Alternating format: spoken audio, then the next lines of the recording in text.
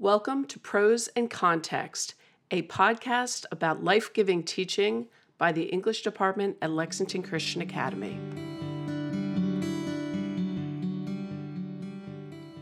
Hello, this is Dana Hashem, and thanks for joining me for today's episode of Prose and Context. In this episode, I'd like to spend some time talking about flexible seating, what it is, how I've seen it work, all that good stuff. So for those of you who are unfamiliar, flexible seating is a movement or a classroom strategy where teachers set up their classrooms with a variety of seating options, all of which differ in some way or another from the traditional desk facing the teacher situation. This can include beanbags, couches, rocking chairs, all sorts of things. It often features large tables for collaboration instead of desks, nooks for independent work, lap desks for mobile work, and all of that seating is arranged in different zones or areas. Some are set up to facilitate group work, some for individual work, large discussions, all different types of scholarly work. The idea behind flexible seating is that each day, students come into class and make a decision about where and how they should learn that day. This is a way of differentiating your classroom to allow for different kinds of students, different learning styles, physical ability levels, personality types, all sorts of individual differences that our students come to class with on a daily basis.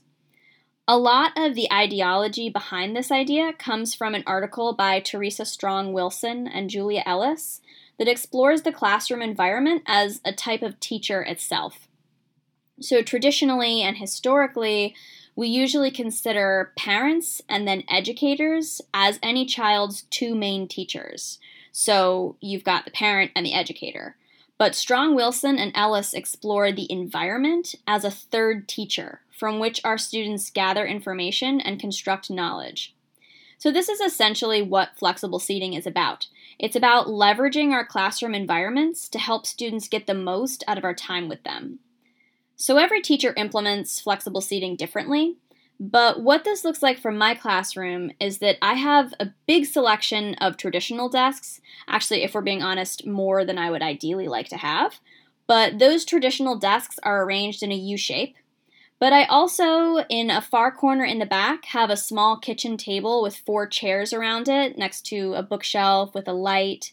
And then off to the side, in a different corner, I have a carpeted space with bean bags, some floor pillows, and a large coffee table in the middle. And then throughout the room, I have scattered rocking chairs and papasan chairs with lap desks. And when students come into my classroom on the first day of school, I explain to them that they can sit wherever they want, so long as they practice making smart choices for themselves. This means that they have to come into class each day, self-assess their status and energy level, inventory what they know about how they learn, decide what tasks they have ahead of them that class, and then choose a seat that accommodates all those factors. So they have to take all of that into account and then make a choice based on those factors. If partway through class they realize that they've miscalculated or they need to adjust, they can get up at any time without asking and find a new learning situation for themselves. No questions asked. They also should be aware that one learning choice may not be the right one for every single class. So some days might be a desk day where you come in and you think, okay, I really should be at a desk today for whatever reasons. And then another day you might come in and think, I'm just going to grab a blanket, curl up on the beanbag with a pillow, and that could be what's right for the student for that day. They have to come in and make that choice every single class session. So most teachers who are new to flexible seating come in hot with the main question, which is, does this not create total chaos in class? I had the same question myself, but surprisingly, it really doesn't seem to cause much of a problem. I do, to be fair, always tell my students that if I see them repeatedly making a choice that does not serve their goals as a student or an individual, I will pull them aside for a discussion about what I'm seeing and what I think might help. And I have done that on multiple occasions, and I've never had a problem.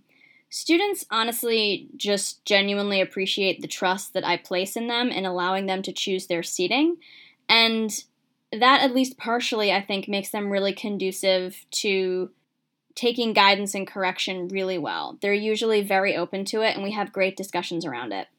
It does happen pretty often that in the middle of class, a student will get up from one seat, cross the classroom, and choose another seat.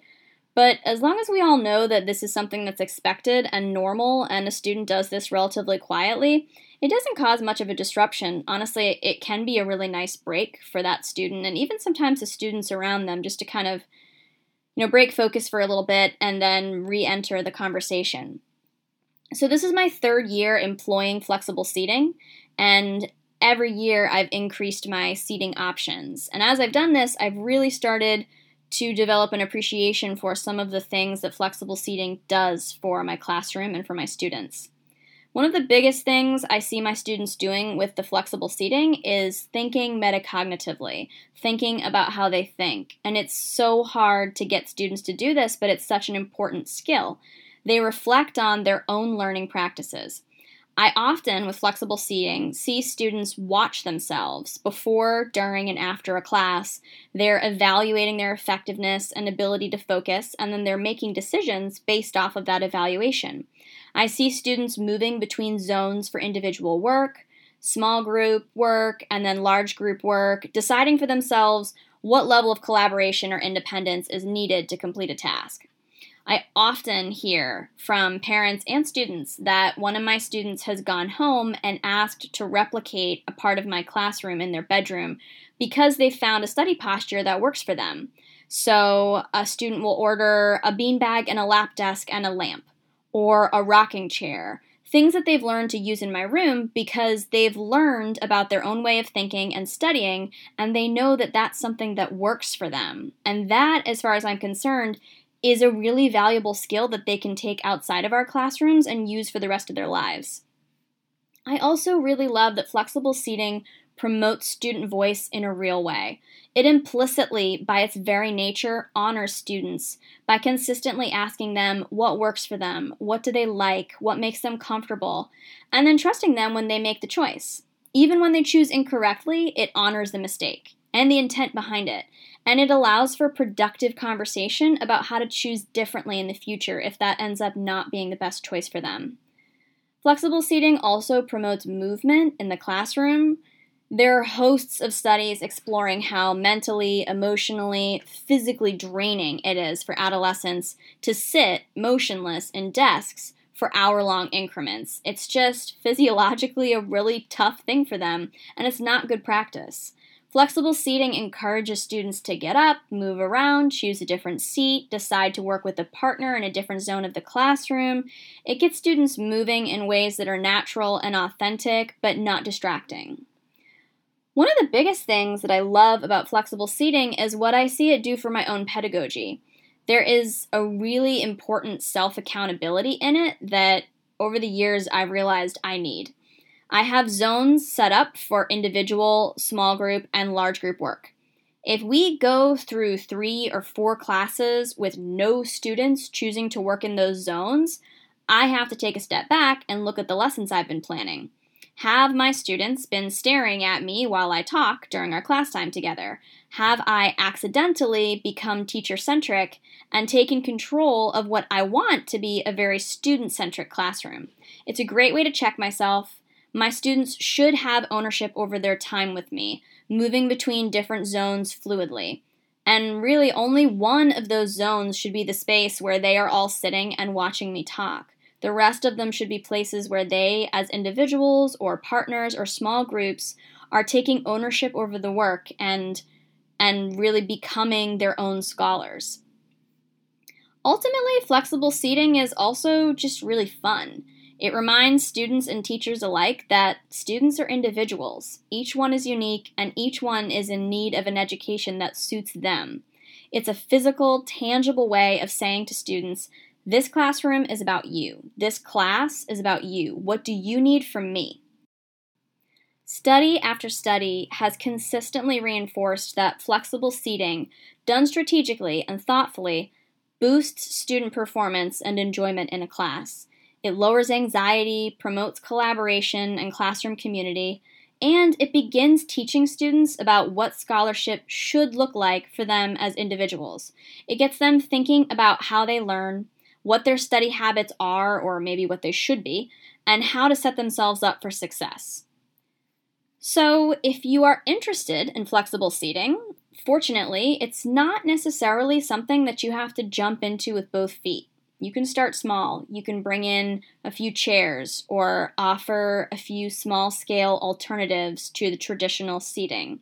If you spend some time looking online, there is a wealth of information on different options for setups, examples of what has worked, maybe some things that didn't work as well, ideas for implementation with different age groups. Obviously, flexible seating in an elementary classroom is going to look really different than in a high school classroom. There's also a lot of ideas on how to fund flexible seating, where to get the supplies and the furniture that you need. It's a really cool movement, and there is an awesome online community that has formed around it. So even if you are just mildly curious, Google around and see what educators have done with flexible seating. One thing I can almost definitely guarantee is any movement you make towards a flexible classroom, your students are going to love. So thank you for joining me today and for listening along with this episode of Prose and Context, the podcast for life-giving teaching by the English department at Lexington Christian Academy. Please subscribe to our podcast and tune back in next week for more topics in teaching and education.